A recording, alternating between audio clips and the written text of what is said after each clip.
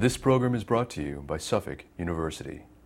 Please visit us on the web at www.suffolk.edu.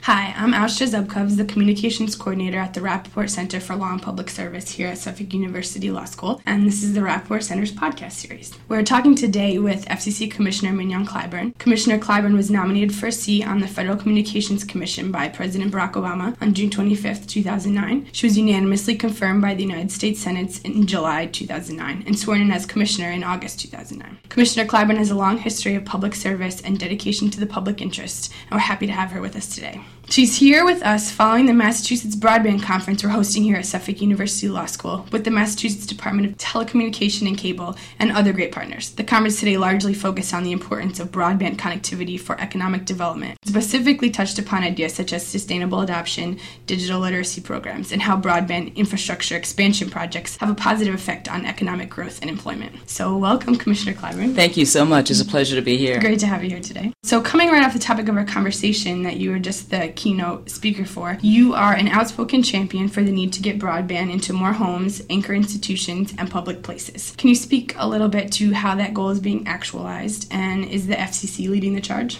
I say that the FCC is definitely leading the charge, but I want to affirm that we're doing this in partnership with our state members, with private industry, because we know we can't do it alone. We're talking and we're focusing about the 18 million Americans who do not have broadband at home. They don't have the ability, even if they want it, even if they could afford it. They do not have the physical means. They're not connected. And so the vote in which we took, which was October 27th, was significant in a whole lot of ways. You got a unanimous commission saying, we recognize that the way we communicate has evolved. It is not just plain old telephone service, that it is broadband.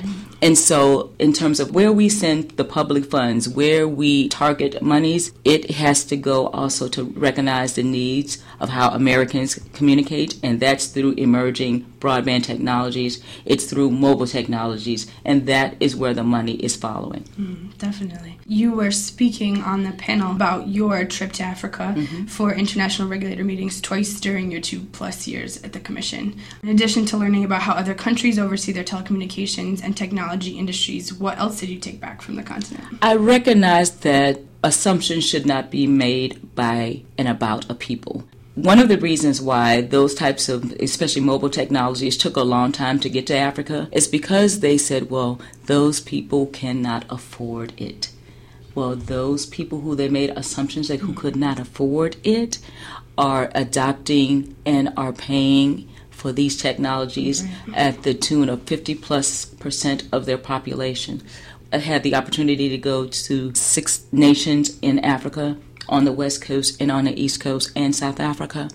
And what I am seeing is the only structure or the only industry in some of those nations where there is incredible growth is mobile. And so you see the billboards in one of the nations that I saw were 100% mobile. And so when you've got this growth, when you've got this enthusiasm, and you've got people who want to be able to communicate, they want to communicate with their loved ones, they want to be safe and let people know if they're not safe. They want to be able to connect to the world in order to not only be able to talk, but to be able to have healthcare engagement, educational engagement, to do it affordably. These lessons, these things that I saw are affirmations back home that we, in those areas that are hardest to serve, look at what's going on in Africa, and there are affordable means to do so. And so that's why these lessons, when you travel abroad and when you see how people are connecting themselves, those are the lessons that I've learned. And so we need to be innovative. We can connect those last 18 million with high-speed internet access, and we're going to do that. And you can kind of see that in some of the harder-to-reach communities here in the States, they are going to a mobile phone type of technology rather than computers in many areas. And you're talking about affordability. Sometimes people can only choose one. So they might not have a landline at home, a phone at home. They might not be able to afford a laptop. So they've got this mobile device where it might be their sole means of communications. So one of the challenges that we have is to ensure that we push those companies, that we have the policies in place to encourage those companies to make that device be all that it can be for that consumer. That might be that consumer's one and only shot at connectivity. a lot of our listeners are law students, so maybe we can bring it back a little bit. And so you came from a state utility commission, and prior to that you owned and operated a small local newspaper. Can you tell us how those experiences have shaped you, how they relate to your role as a federal regulator, and any other of your history of how you got to where you are today? You hear a lot of us in regulation use this phrase that not having a one-size-fits-all approach. I come not only from a state commission or regulatory standpoint, I come from a very rural state. And I know that the concerns, that the approaches, that the policies that work in Boston may not work in Charleston, South Carolina, or where my mother is from, Moncks Corner, South Carolina, that nobody may have heard of. Trust me, it is a rural community. And so when it has helped me, I think, be a better regulator to know that we need to have policies that have enough dexterity, that give us enough wiggle room to adapt to the differences in our communities that make us great, that make us strong, but there are differences that have to be addressed. And so we can't not take a one-size-fits-all approach. And I think my regulatory background has reaffirmed that. Any advice for if there's any students listening about if they want to take your type of path, or if they want to be impacting legislation around these issues? I believe that a lot of people have negative things to say about what they call a revolving door between the private sector and the regulatory experience or worlds. I say forget about that.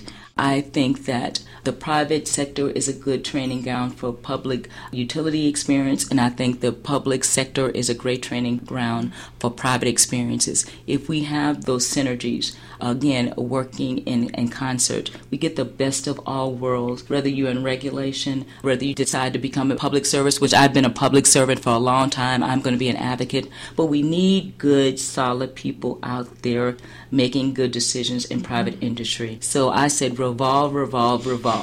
What can we look for from you in the coming months? Is there anything that you are going to direct a dedicated amount of energy towards? A lot of my personal passion has always been, and you will hear more in the coming months, has been about looking at this market, this communication space, as it relates to the diversity or lack thereof. Women make up 50% plus in this nation. I know there are buttons that say 51, that 50% is a plus. But when you look at the communication space, when you look at boards of directors, when you look at the Fortune 500 leadership, and when you look at pay scales, there's a lack of parity in all of those sectors. And so you're going to hear my office speaking more to that and trying to come up with creative ways, because a lot of your listeners will know that there are laws in place that we cannot be explicit as we want. So, you cannot say we're going to use race-specific without quantifiable data. So we're hoping to come up with creative ways to address these issues, because our diversity is our strength, and the way we approach the communication space and the policies and the space as it relates to content. It's important that it's reflective of America. I think we're stronger by it. I think we're stronger if we pay people in terms of parity, that there should not be these differentials for doing the same work. And so you're going to hear us speak more and more about that. It's stretching our wings a bit, but we think it's important to ensure that this ecosystem not only reflects what's best in America, but that those who participate in it are compensated equally. It's been a pleasure having you here today for the conference and for our podcast. Pleasure is all mine. Thank you so much for talking with us.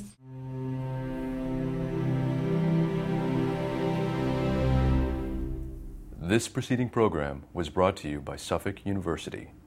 Please visit us on the web at www.suffolk.edu.